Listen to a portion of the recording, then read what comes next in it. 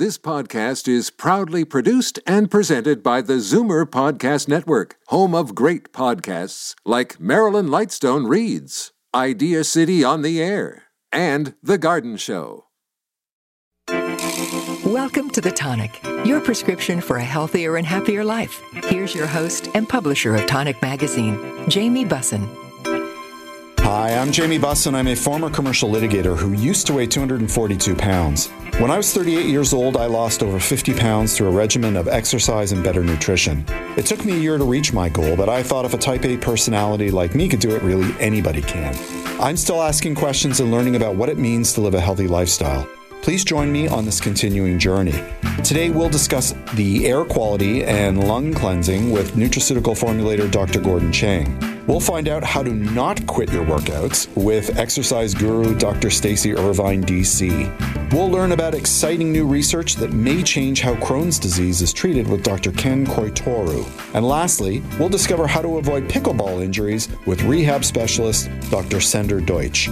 Before we get to that, here's your tonic quick shot.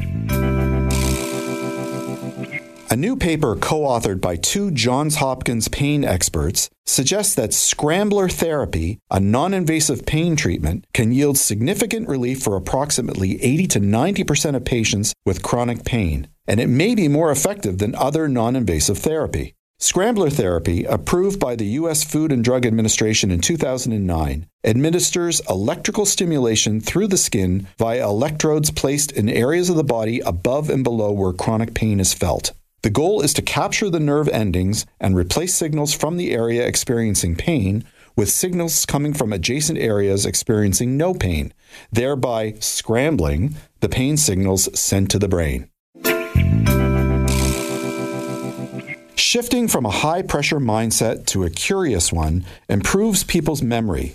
New research from Duke University found that people who imagined being a thief scouting a virtual art museum in preparation for a heist were better at remembering the paintings they saw compared to people who played the same computer game while imagining that they were executing the heist in the moment. These subtle differences in motivation, urgent, immediate goal-seeking versus curious exploration for a future goal, have big potential for framing real-world challenges such as encouraging people to get a vaccine, prompting climate change action, and even treating psychiatric disorders. Large neural networks, a form of artificial intelligence, can generate thousands of jokes along the lines of, "Why did the chicken cross the road?" But do they understand why they're funny? Using hundreds of entries from the New Yorker magazine's cartoon caption contest as a test bed, researchers challenged AI models and humans with 3 tasks: matching a joke to a caption, identifying a winning caption, and explaining why a winning caption is funny. In all tasks, humans performed demonstrably better than machines, even as AI advances such as ChatGPT have closed the performance gap. So are machines beginning to understand humor? In short, they're making some progress, but they're not quite there yet. I'll be joined by Dr. Gordon Chang in a moment, but first, a little bit of business. I'd like to give a shout out to our new sponsor, Omega Alpha. This company is 100% Canadian owned. Their team consists of allopathic and naturopathic doctors, nutritionists, researchers, and other scientific professionals, all led by their CEO, Dr. Gordon Chang. Formulations are created on their 40,000 square foot facility located in Toronto. Omega Alpha uses only the highest quality ingredients to manufacture the most efficacious yet price-friendly nutraceuticals. For more information about Omega Alpha, visit OmegaAlphaInc.com. Omega Alpha's products are created by their scientific team headed by their owner, operator, and CEO, Dr. Gordon Chang. Dr. Chang holds a PhD in physiology and biomedical engineering from the University of Toronto. He also has 2 years postdoctoral experience in clinical biochemistry, looking at free radicals and antioxidants. He's published over 20 peer-reviewed articles and conference proceedings, and he's a regular on the show. Welcome back, Gordon. How are you doing? Great, Jamie. Thanks for having me back on again.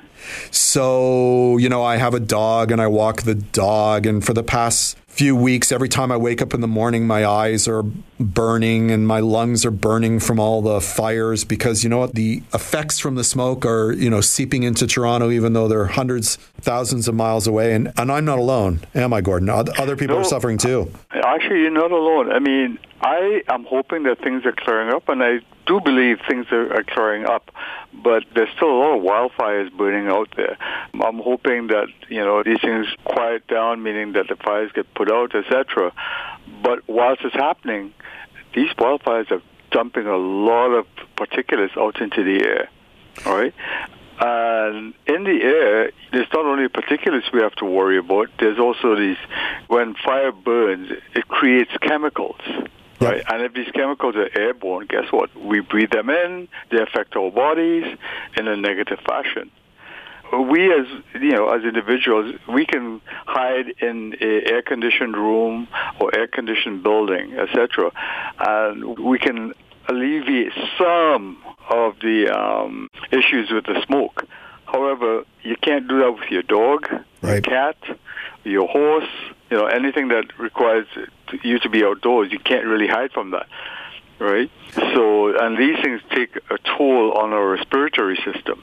Right. Like, obviously, when there's an advisory, when they're saying the air quality is really bad and everybody should be paying attention to it, we stay in as much as we can. That's obvious. But I think people don't appreciate how harmful the smoke can be for us and our pets, right? Like, there are real issues that impact our respiratory system, for sure, right? Yeah, I said, we stay indoors, but for half a day we could stay indoors. You can't do that with your dog, your cat, or your horse. Even us, we can't do that for too long. So we have to go out there, and whether we like it or not, we have to deal with it. One of the biggest issues with the smoke is an inflammatory response that you'll see in animals and in us, right? Mm-hmm. Inflammation, a little bit of inflammation is not a bad thing. Problem with inflammation is when it becomes too much, it can lead to scarring in the lung tissue, which later on can lead to loss of suppleness in the lungs, so it makes it a lot more difficult to breathe because of that. Right, and the scarring of the lungs also take up a lot of what we call the surface area, which allow air exchange to occur. Right, so that means the amount of air that goes in, what actually gets absorbed by the bloodstream. When the air, I mean oxygen gets absorbed by the bloodstream, actually can diminish because the surface area drops big time with scarring. Right, exchange of carbon dioxide coming from the body into the expired air also is diminished. So we have a lot of issues. So it's worth our while to actually look into that and look into trying to help inhibit some of that inflammation. So how long does it take for the inflammation to create scarring? It depends, right? And I know people don't like to hear the word "it depends," right? Yeah. I mean, if you are outdoors all the time during the height of the smoking season, of the fire season, right, you don't see the effects of this damage until a lot later on in life. Okay. Right? It doesn't happen overnight, unfortunately, because sometimes you have these what we call chronic inflammation. So inflammation sets up, but it takes a sweet time to happen. It's like cancer. Cancer grows slowly, and then all of a sudden, boom, you find you have a big tumor, right? Because what happens is that the body, when you're younger, etc., the body has mechanisms that will help handle some of these effects of smoke, etc., okay? But as we get older, these things are not as efficient or as effective, so we need to give it a helping hand. So it's not a bad thing to even do something like a lung cleanse or clean out the lungs every so often. And I'm not talking about that going with a scrubber and scrub anything, because obviously you can't do that. Right? But there are certain herbs you can take which will help have expectorant activity to get rid of mucus. Right? It has things in there which is the most important part, I think, is the antioxidant activity that specifically target the lung tissue. Right? So these antioxidants are very helpful to help inhibit the inflammation effect. That makes sense. Before we get into the specific nutraceutical products that might be helpful, is there any general advice other than sort of perhaps doing these cleanses that we can do to support our lung health? Do you have any advice generally? The things, there are things that you can do. Stay out. I mean, the what I call this common sense approach. Sure. Things, right? Stay out of the smoke. Right. Yeah. Minimize your exposure. Right. And things like consuming more water to help you wash it out, etc. Right. Mm-hmm. These are some of the what I call common sense approach to some of these things. Right? Of course. There are also some antioxidants you can take, things like the vitamin C, quercetin, etc., that helps inhibit inflammation, right? General antioxidants will help do that also. Okay. Do you want to talk about some of the herbal remedies that have been known to work and how they work? Do you want to do that? Yeah. So, when we talk about a cleanse, I mean, obviously we don't mean getting in there with a scrubbing brush or a toothbrush to clean out the tissue, because obviously that's not going to happen. So what we're talking about is using the body's own cleansing mechanism and enhancing it so that it gets rid of a lot of the toxins. So there's two types of toxins you have to worry about, the particulates and also the chemicals. Right, mm-hmm. And I use the word chemical very loosely. Right, chemicals are things that you pick up in the smoke that will dissolve and get into the body, and that in itself sets up different inflammatory mechanisms, etc. But one of the things with the chemicals, people don't normally think of the lungs as a tissue that can break down chemicals. But if you think of when you do your alcohol test, when the police pulls you over and the breathalyzer test, right. Well, guess what they're looking for? Expired alcohol. So it shows that the lungs are metabolically active. It helps you get rid of some of these things, so some of these toxins, right? So in order to enhance some of these actions of the lungs, there are specific herbs that have been shown to be very effective in helping enhance the mechanisms of detoxification. So things like the Chinese skullcap root, that's a very effective one. It also has antioxidant activity, anti-inflammatory activity, expectorant activity. A lot of these herbs also do several things, or do many things, okay? Mm-hmm. There are things like monk fruit, right? Chrysanthemum flowers, mulberry leaves, right? Rosemary also, honeysuckle, peppermint, right? All these things help. And usually it's a good idea to take a number of these things together in combination. And I know that there's some purists who will just say, just give me one herb and that's it, right? Well, a lot of these herbs work by different biochemical pathways. And the reason you want to do a combination, or for want of a better way of saying a formula, is that you tap on many of the different biochemical mechanisms with the different herbs that you use. And because you tap on many different biochemical pathways or mechanisms, you get a much more effective product, or a much more effective way of cleaning out the lungs biochemically. Right? And one of the things you also want to look at is the particulate matter that accumulates in the lung tissue. Right? A lot of these, you see these in people who smoke cigarettes, and being exposed to wood smoke, etc. over years does accumulate a lot of these small particulate matters. And what happens with these particulate matter is that it gets embedded in the lung tissue. The lungs are a wonderful organ. They can help deal with some of these particulates, provided the number is small. Right. So what they basically do, there's some inflammation, and the particulates get walled off inside the lung tissue. The problem with it is that if it just walls off a little part of the lung tissue, it's not a problem. The walling off process is resulting from inflammation. So inflammation, the problem is you need to control that amount of inflammation. When inflammation occurs, bad tissue gets damaged, as well as good tissue also gets damaged.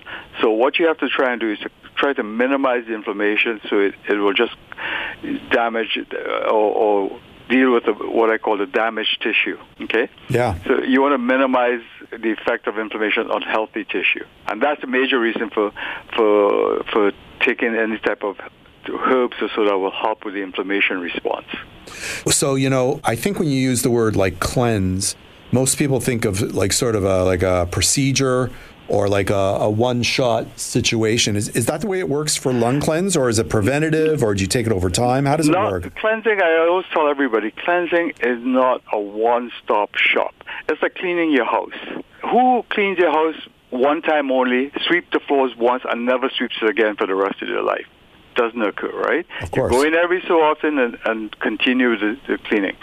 But when you have the exposure to the smoke, like what we've been experiencing for the last month or 2 months, you're getting exposed to a lot higher amount than you normally would. Of course. Right? So it's like if you live in a dusty area, you got to sweep more often. Same thing, same analogy here. If you've been exposed to a lot more smoke, you do the lung cleanse a lot more frequently. And basically what you're trying to do with a lung cleanse or the lung flush is to keep ahead of the smoke. And don't forget our animal friends, because we talk about people. We have options in the sense that we can stay indoors and hide. Most of our animals don't have that option. All right, they have to be outside, not because they just want to be outside. They don't know of the bad side effects of the smoke, etc. We can't sit the dog down and say to him, "Hey, Rover, I can't let you out today because he's standing at the door and watching you and saying, "Hey, when are we going for a walk?" Exactly. Right? You can't use the W word. There you go. That's for sure. Okay, so that all that being said, so given that we have had a few months of this smoke in the air, what do you think the protocol should be if we're inclined to do a lung cleanse? Like, how often should we do it, or when should we get to it? I would suggest during the smoke season, when there's so much smoke, do it as an ongoing thing, a week or 2 weeks, as the case may be, right? And the nice thing about a lot of these herbs that there's basically no side effects to them. Okay, now after having said that, there's always one person or one animal who might have a side effect, right? And by that, I'll say they may feel a little bit ill with it, or they get diarrhea. If that occurs, just discontinue use, all right? One last question for you. You've mentioned the animals. Does Omega Alpha make products for animal lung, or can you use the same products? We have something for the animals. It's sold through the pet stores. It's called Lung Tone. Yep. Right. And for horses, we have a product called the Equine Lung Flush, and we have another one called the Respa Free. Right. There's several different products out there. And on the human side, we also have the Lung Flush and also have Respri. So you can find those products in most of the health food stores. Fantastic. Thank you so much for coming on the show today. Thank you for having me on, Jamie. That was Dr. Gordon Chang. We have to take a short break, but when we return, we'll discuss how to keep up your fitness routine on The Tonic. I'd like to give a shout out to our new sponsor, Omega Alpha. This company is 100% Canadian owned. Their team consists of allopathic and naturopathic doctors, nutritionists, researchers, and other scientific professionals, all led by their CEO, Dr. Gordon Chang. Formulations are created on their 40,000 square foot facility located in Toronto. Omega Alpha uses only the highest quality ingredients to manufacture the most efficacious yet price-friendly nutraceuticals. For more information about Omega Alpha, visit OmegaAlphaInc.com. Tired of lineups at your pharmacist? Why not try PharmaZ at the Zoomer store? Powered by the Health Depot, an Ontario-accredited pharmacy, PharmaZ offers a concierge approach to filling, refilling, and managing your prescriptions with free delivery anywhere in Ontario. To get started, visit zoomerstore.com and click on PharmaZ. And then click on the Circle of Care Pharmacy program for your free initial consultation with a clinical pharmacist. Don't wait. Go today. If you're looking for premium natural products, choose New Roots Herbal.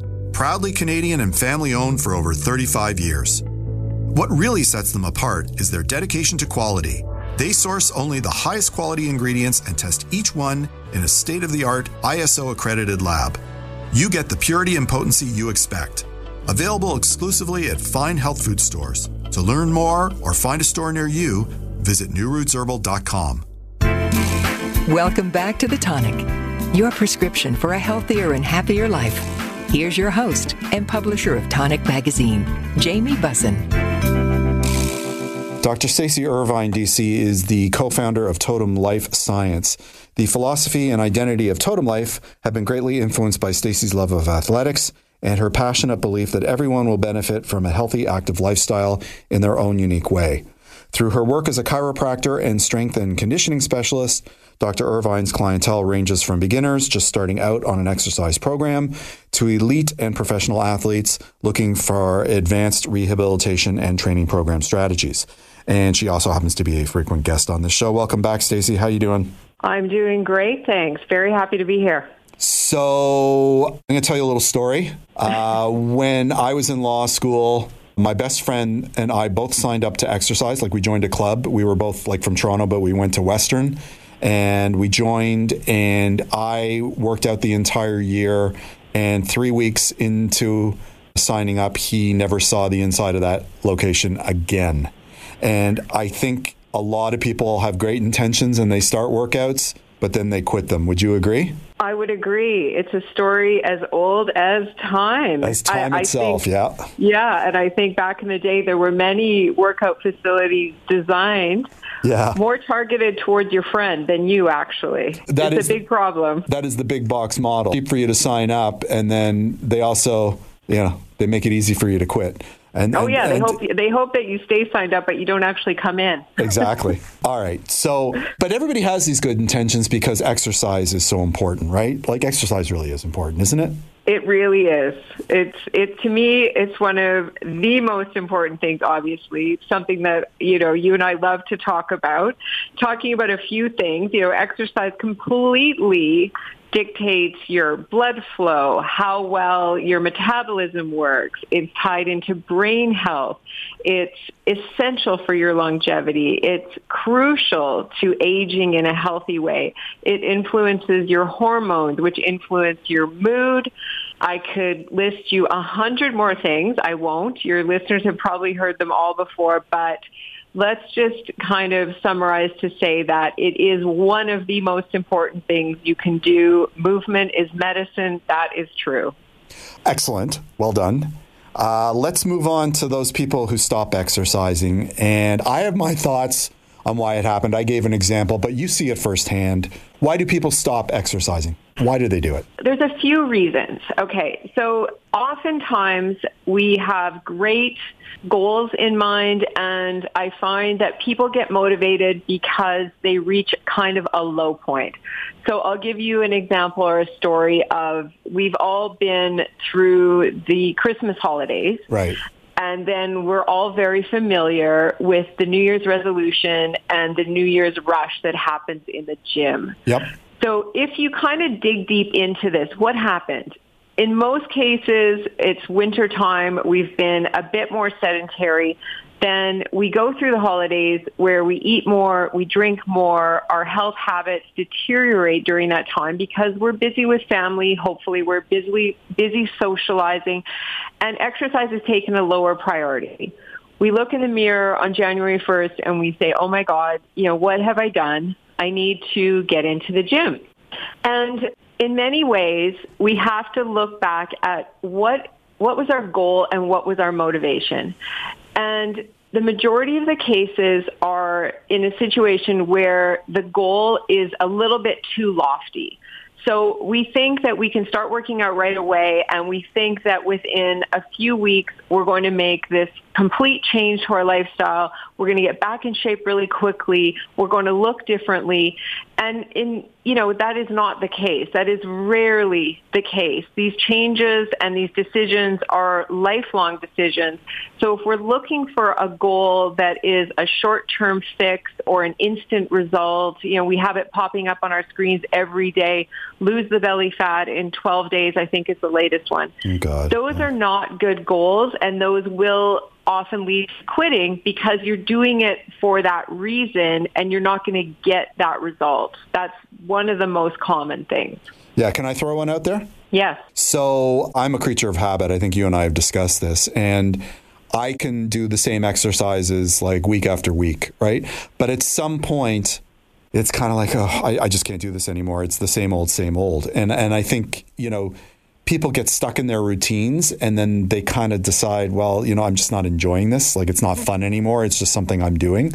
I think that's a problem. You're absolutely right with that situation. And it's encouraged that people add more variety they're doing so that we don't have that burnout. Burnout is a very common thing that happens. It can happen at work. It can happen in relationships. Human brains like variety. If your routine is missing variety, you are at risk of burnout. And when we talk about routines, one of the other most common reasons people quit is their schedule. Something changes, a job changes, or in many cases, something happens with your family, or you're looking after someone, or, for females, you might be having a baby, or you might be required to, change your schedule in a significant way. And oftentimes when our schedule changes, it doesn't go towards more free time. It goes towards less free time. And understanding that, and then understanding how can I get movement into my daily routine is crucially important. And maybe we're looking at it in many ways the wrong way, because we're looking for these lofty results of this, uber fit physique. Instead, maybe we should be looking at what makes me feel good.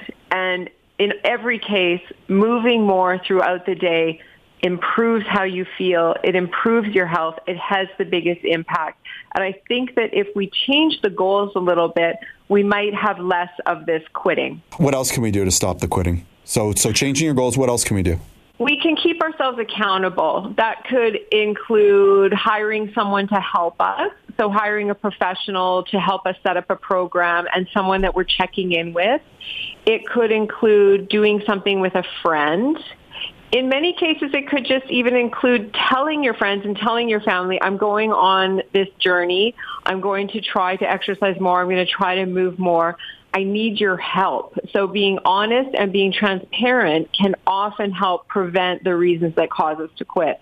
I'm going to throw my 2 cents worth in. Convenience and proximity are issues that impact all of us, particularly post-COVID. Like, people are making decisions, like Barbie and Oppenheimer aside, people are deciding not to go to the movies because it's a pain. And I think people are making the decision, well, maybe I don't want to go to the gym because it's a schlep or it's time out of my day. And, even putting in a home gym might be an answer, because then you really don't have the excuse of, well, I don't have time and it's inconvenient for me to drive, however far you're driving to get to the gym. Does that make sense?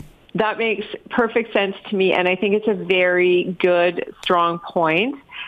There's another thing that we're going to see, I believe, is that financial stress is going to become more and more challenging for us, especially people living in big centers, where the cost of our housing and the cost of trying to eat healthy are really skyrocketing.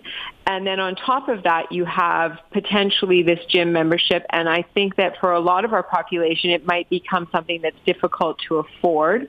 I love the idea of a home gym. And as you know, a home gym doesn't have to be fancy. No. It can be a mat, a set of weights, and maybe some resistance bands. There are so many videos available. There's so many great programs out there that you can access that can help motivate you. My other very favorite gym is going out in nature and going for a walk and getting that to be part of your routine. And maybe, again, changing the narrative that we should start to appreciate the benefits of that. A workout doesn't just mean that you're drenched in sweat and, you're lifting heavy weights. A workout can be going out onto a trail, doing a great walk, throwing a few stairs in there. It's free. It gets you out the door, especially for those people that are now working from home. I think it's really crucial to spend as much time outside. Maybe you're walking to get your groceries, or maybe you're running errands, but you're incorporating more movement into all those daily activities. I really think that that's the way to make sure that it never stops. So it's more of a shift in your mindset than, setting goals or things like that. It's saying during the day, I'm going to try to move as much as I possibly can. That makes a lot of sense. All right. So let's say you were at a cocktail party and somebody came up to you and said, Stacy, I've been working out for years, but, I just, for whatever reason, I got busy and I just stopped working out, but I want to get back to it. What advice would you give them? Believe it or not, this happens to me all the time. I'm sure. I like it. What should you do? Well, I think you need to think about, so what's the reason? Why do you want to get back to it? What are you working on? So for most of us, we really do need to think about our muscle mass and the fact that as we age, it gets less and less. So my number one priority for every human being that's over the age of 20 is how are you going to get some resistance training into your life? And if the person is open to that, then we're going to start having a conversation about, how can you actually do this? Are you a morning person? Do you like to work out at night? When is it going to fit into your schedule? What's going to be reasonable? Then the next step is I'm going to recommend them to go talk to someone who's a professional to help them design a program. And then I want them to do a check back in. So I want them to go work on their own for about 4 weeks. And then I want them to check back with that person and say, how am I doing? I hate this exercise. I like this exercise. Which ones can I change? This is working. This isn't working. How do I make it so that I love going to do my exercise and I feel good about it and I'm getting the results that I want? Fantastic. Thank you so much for coming on the show today. It has been a pleasure. That was Stacy Irvine. We have to take a short break, but when we return, we'll discuss new research into Crohn's disease on The Tonic. Real self-care means tuning in to what your body needs. If you're feeling overwhelmed, CanPrev Women is a good place to start. Whether you're looking to reduce stress or anxiety, improve sleep, balance hormones through peri and post-menopause, or just feel better daily, our comprehensive formulas are designed to support your individual health goals. Your body, your health. Visit canprevwomen.ca to learn more today. Imagine a healthier and happier you. Hi there, I'm Dr. Croitoru Karamantang, head of the ICU at the Ottawa Hospital. Every day, I see how important healthy habits are, and that's why I've created a course that could change your life. Do you want to lose weight, feel happier? I've got a few pointers to share with you, so why not take my course and give it a try? It's risk-free with a money-back guarantee. Visit 28dayreboot.co. That's 28dayreboot.co. Let's make a change together. Join the Big Carrot for their Courtyard Market Sunday, September 17th from 10 a.m. to 2 p.m. Shop local organic vendors and enjoy green roof activities and drop-in garden workshops. There's barbecue, live music, big deals, and a kids' craft zone. Fun for the whole family. And admission is free. Stop by 348 Danforth Avenue. The Big Carrot, your one-stop shop for everything health and wellness. Welcome back to The Tonic, your prescription for a healthier and happier life. Here's your host and publisher of Tonic Magazine, Jamie Bussin. A 15-year genetic, environmental, microbial, or what's otherwise known as GEM project, supported by Crohn's and Colitis Canada, has found a specific combination of gut bacteria is triggering the development of Crohn's disease. This international research, led by Toronto's Mount Sinai Hospital, is one step closer to preventing Crohn's disease from happening. Today, I'll be speaking with Dr. Ken Croitoru, Division of Gastroenterology at Mount Sinai Hospital, and GEM Project architect and lead investigator, about this research breakthrough. Welcome to the show, Doctor. How are you? Thank you. I'm fine, and thank you for having me. So what is inflammatory bowel disease? Inflammatory bowel disease is a combination of diseases, commonly referred to as either Crohn's disease or ulcerative colitis. And these diseases affect the bowel, causing inflammation to varying degrees and leading to significant symptoms, including severe diarrhea and bleeding, and sometimes even leading to the need for surgery.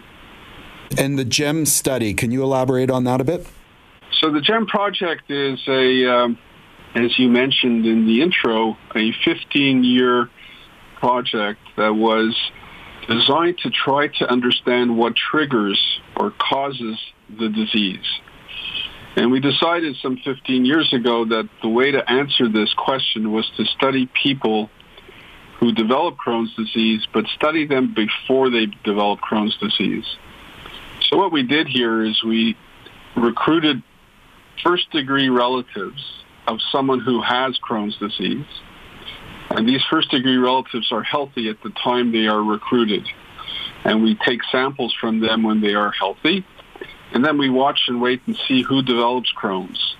And by then looking at what makes those who develop Crohn's different from those who do not, we try to understand what might be the trigger or the cause of the disease. So what are some of the things that you found? What are the key findings as a result of this study?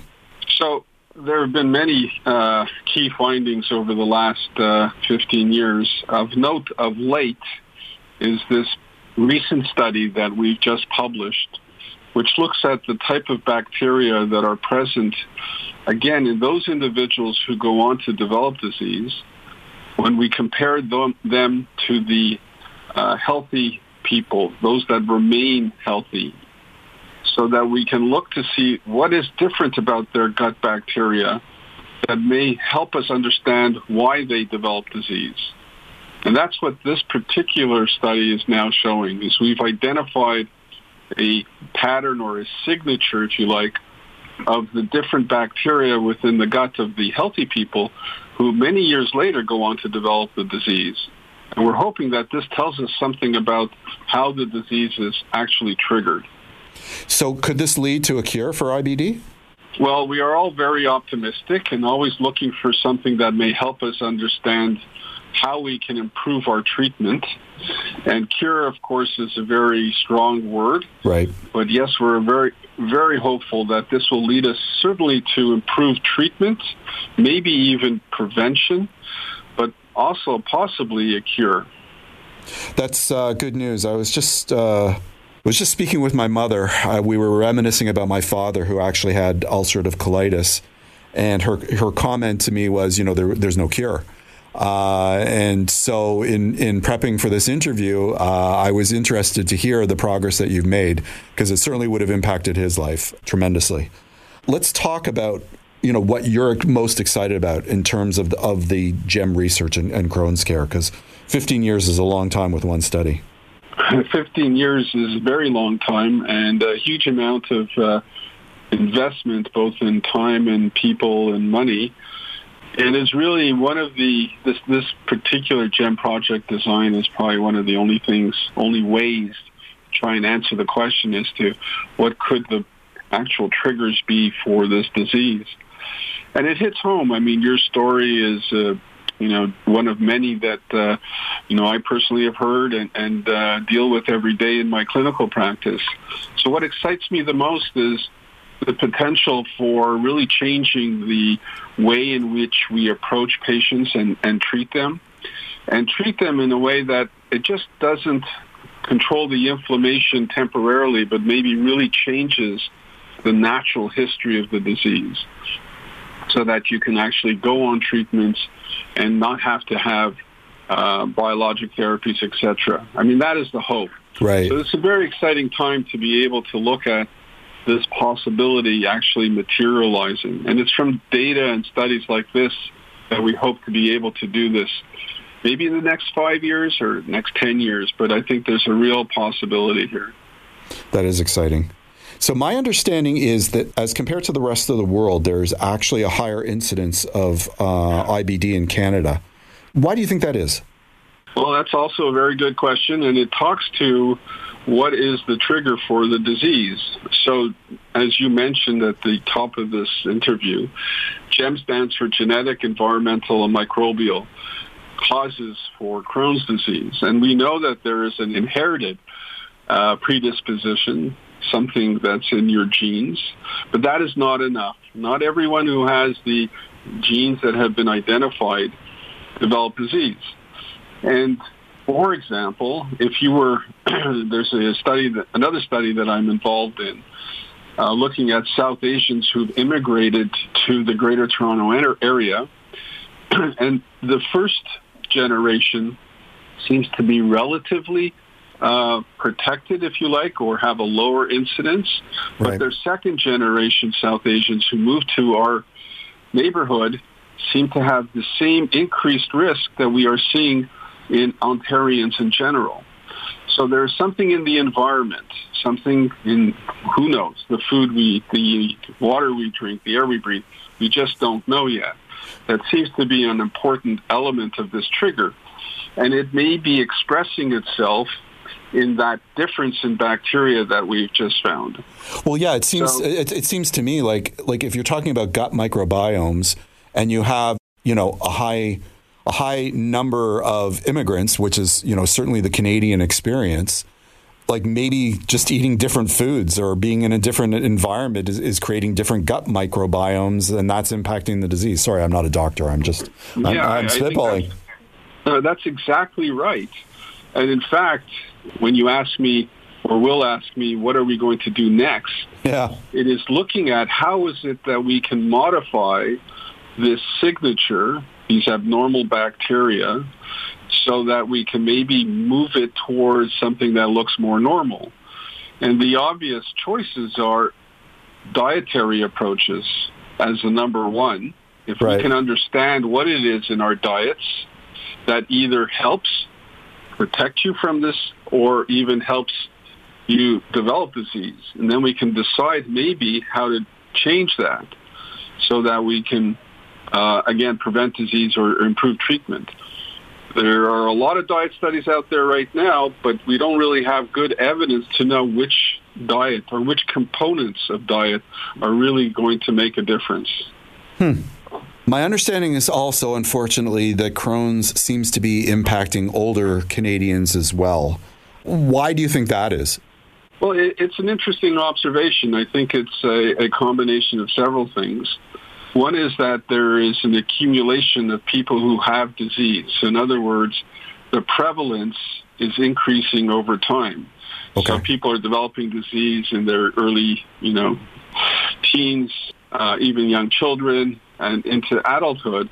And these people who go on to, grow up are adding to the number of seniors who have the disease as well. So we're seeing this increase as an accumulation of the events as this disease occurs over a lifetime. Okay, a lot of food for thought there. A lot of encouraging information that you gave us too, which is great. What are resources that are available for our listeners if they want to learn more about Crohn's disease, IBD, and the GEM study? Where should they go? Well, there are several, and it's always difficult with the Internet to really be able to know what is a good source of information or not. Right. But I would highly recommend the Crohn's Colitis Canada website. That is one that is, I think, a good source of very good information. There are people who do good work, and they've been a major supporter of this GEM project for the last 15 years. There are other similar sort of websites. I think you try and stay away from something that sounds, very individual-based. There are a lot of individual stories that this works or that works. Those are hard to really assess as to whether this is true for everybody. So I think the Crohn's Colitis Canada is a good place to start. Fantastic. Thank you so much for coming on the show today. Well, thank you so much for having me. That was Dr. Chang Croitoru. We have to take a short break, but when we return, we'll discuss how to avoid pickleball injuries on the Tonic. Join the Big Carrot for their Courtyard Market Sunday, September 17th from 10 a.m. to 2 p.m. Shop local organic vendors and enjoy green roof activities and drop-in garden workshops. There's barbecue, live music, big deals, and a kids' craft zone. Fun for the whole family, and admission is free. Stop by 348 Danforth Avenue. The Big Carrot, your one-stop shop for everything health and wellness. Real self-care means tuning in to what your body needs. If you're feeling overwhelmed, CanPrev Women is a good place to start. Whether you're looking to reduce stress or anxiety, improve sleep, balance hormones through peri and post-menopause, or just feel better daily, our comprehensive formulas are designed to support your individual health goals. Your body, your health. Visit canprevwomen.ca to learn more today. I'd like to give a shout out to our new sponsor, Omega Alpha. This company is 100% Canadian owned. Their team consists of allopathic and naturopathic doctors, nutritionists, researchers, and other scientific professionals, all led by their CEO, Dr. Gordon Chang. Formulations are created on their 40,000 square foot facility located in Toronto. Omega Alpha uses only the highest quality ingredients to manufacture the most efficacious yet price-friendly nutraceuticals. For more information about Omega Alpha, visit omegaalphainc.com. Welcome back to The Tonic. your prescription for a healthier and happier life. Here's your host and publisher of Tonic Magazine, Jamie Busson. Dr. Sender Deutsch is the co-founder and clinic director of Shape Health and Wellness Centers Toronto, a celebrity sports therapist and chiropractor. He has also developed a unique individualized concept of integrated therapy training, which combines the most effective evidence-based treatment modalities and exercise techniques to create a personalized treatment plan just for you. The concept is on the cutting edge of physical therapy and personal fitness. Under his direction, Shape has assembled an unparalleled team of healthcare providers and conditioning specialists to implement individualized health and fitness programs, ensuring that you achieve your goals. For more information, visit shapetoronto.com. Welcome, Sender. How are you? I'm doing great. Thank you very much for having me today. So the new hot sport, the it sport, as it were, being marketed to everyone, including those who aren't necessarily particularly active or even like older Canadians, is pickleball. And my view is it's only a matter of time before we start seeing injuries. So are you seeing injuries at the clinic from pickleball? And what are those injuries, if so? Yes, we're seeing actually a ton of injuries. Specifically this year, the increase has been drastic now that, COVID is in the rearview mirror.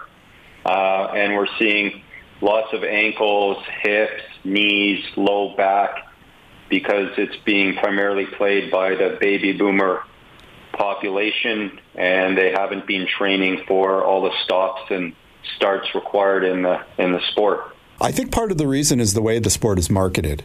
I mean, I think it is, easier for people to play pickleball than it is, for example, to play tennis or squash. But that doesn't mean it isn't physical. And as you said, it doesn't mean it doesn't come with stops and starts. So I think people have an unrealistic view of what they're going to be doing when they get on the court. That's an excellent point. Most definitely. People think it's an easy sport and it's social and you can just go out and play it and there's no risks. But any time you're playing, any type of sport, specifically a rotational sport, you have to have trained for it, prior to going out there. And I always like to say, you need to be in shape to play your sport versus, playing the sport to get into shape. And unfortunately, people haven't been training properly, and that leads to a host of injuries that we're seeing. Is there such a thing as pickleball elbow? Is it like tennis elbow? Does it exist? Or did I make it? For sure. Yeah. Pickleball elbow, wrist, shoulder. We're seeing it all just because people haven't been training properly, again, for like this rotational tennis-like sport. And if you haven't, worked those small intrinsic muscles and are also doing it properly with proper technique, then that's typically when amateurs are going to see shoulder injuries versus, in sports like tennis, golf, you want to develop the power from the hips, from the legs, and then it's transferred to the upper body. Only 10% of the energy you use to develop that force should actually come from the upper body. But what happens, people with the pickleball, they're just, flinging their wrists, elbows, and that's what leading to those injuries like you just stated. Okay. So if you were to get injured on the pickleball court, what's the recommended protocol? What would you tell people? Well, if you see any type of inflammation or bruising right away, you definitely want to ice, elevate, compress that area, take some anti-inflammatories or anti-inflammatory creams such as, Trameal, Arnica, and then you want to get, therapy right away and get the proper diagnosis, treatment, and ensure that you rehabilitate it correctly. What are the indicia that you might need to go to the emergency room? I know that sounds drastic for pickleball, but I imagine it might happen. Yeah, well, definitely. Like if you hear a sudden pop in your knee, if you can't bear any weight on your ankle and walk a few steps, that's definitely one of the cardinal signs that you probably should go get an X-ray or seek the emergency care route to ensure, you haven't fractured a bone in your ankle if the ankle is very swollen, for example, or, possibly you could need an MRI for your knee if you've heard a pop to rule out an ACL type injury or meniscal injury. Okay. So what can we do to avoid injuries? It seems silly, but if you're going to play pickleball, you got to prepare yourself. So what would you recommend? Where would you start? You know, the best research and evidence-based is doing a proper warm-up, a proper dynamic warm-up is what it's called, where you're moving and preparing the body for the exercise to come. I think what happens a lot of time is people are rushing, they're hopping out of their car, and they just go onto the courts and start playing without doing a proper warm-up where you do some, lunges, lateral lunges, some butt kicks, a little run, getting your body warmed up and prepared for the exercise to come, along with the fact of doing, a proper strength and conditioning routine, to ensure that you're strong enough through the muscles to generate the forces needed and also tolerate the forces that are coming back at you. Also, a lot of times people are playing pickleball on these courts that are concrete, outside, that have been converted into pickleball courts, and that's a lot of pressure versus, playing on like a sport court where, there's some padding and shock absorption. Yeah, so let's circle back a bit to strength and conditioning for a moment. So, sure. Just given the type of motion that's involved with a racket sport, what would you focus in on in terms of strength and conditioning? Well, you definitely want to generate a lot of strength throughout the leg muscles, hip muscles specifically. As we were discussing before, you want to generate the power from the hips. So any type of lunges, single leg exercises, squats are great to develop the strength in through the lower body and core necessary, that are going to give you the biggest bang for your buck. Okay. And you start off with warm up. Are you a proponent of cool downs? Do you attach the same significance to it? Or are you one of those who says, no, the warm up is the key, the cool down doesn't matter? The cool down definitely is key, especially in the aging population and those that, are primarily playing this sport, because, you lose elasticity in through your tissues as you age. So, it's really stretching and taking the time afterwards to kind of reset those muscles back to their, original resting length is a great idea. However, it's definitely not as important as that dynamic warm-up in terms of preventing injuries, prior to playing. So if you were to have to pick one, depending upon your time, definitely don't skip that dynamic warm-up. Okay. So you alluded to the fact that, some of these pickleball courts are really just like converted basketball courts or multi-purpose courts as opposed to specifically built pickleball courts. And that sort of got me thinking about equipment. Are there shoes that you would recommend or anything that people should be considering when playing pickleball that might help prevent injury? Oh, most definitely. That's a great point, is that, you probably want to be wearing a tennis-type shoe that, prevents you from rolling over in terms of your ankle, that's providing good lateral support and stability. Those that do suffer from any type of arthritis would be better also with, a thicker type sole as well to help to counteract those ground reaction forces as well and absorb them. So at the end of the day, pickleball is still, there's physicality to it. It's not like throwing darts. There's a little bit more to it. So particularly just given that we're now in the midst of summer, I would imagine the hydration is an issue as well, yeah? Most definitely. A lot of people just don't drink enough, day to day in terms of keeping their muscles and body, well hydrated. 80% of our body is, water. So in order for it to function properly, prevent injuries and keep the joints lubricated, you definitely want to be, drinking throughout. And if it is an extremely hot day, definitely having some type of electrolyte mix as well won't hurt, to prevent those injuries as well. Okay, one last question, and that is, if we are on the pickleball court, what should we be looking for as potential warning signs that we may have overdone it or potentially on the cusp of causing an injury? Well, if you're feeling any type of pain, you definitely want to listen to your body and, slow down, back off, and make sure it's not getting worse. Definitely, I would stop if you're feeling pain that is creating you from feeling uncomfortable and preventing you from actually properly playing. Fantastic. Thank you so much for coming on the show today. It's been my pleasure. Thank you so much for having me. Thanks to all my wonderful guests, Dr. Gordon Chang, Dr. Stacy Irvine, Dr. Ken Croitoru, and Dr. Sender Deutsch. And thank you all for listening to The Tonic. You can listen or download this episode as a podcast with full show notes, contact information for our guests, and links at thetonic.ca.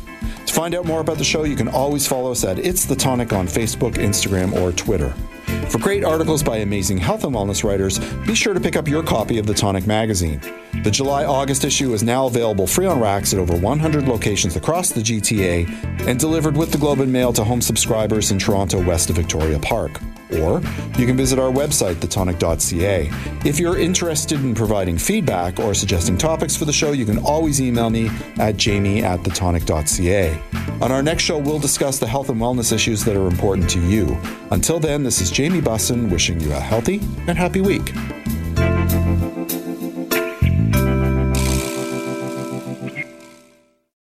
This podcast is proudly produced and presented by the Zoomer Podcast Network, home of great podcasts like Marilyn Lightstone Reads, Idea City on the Air, and The Garden Show.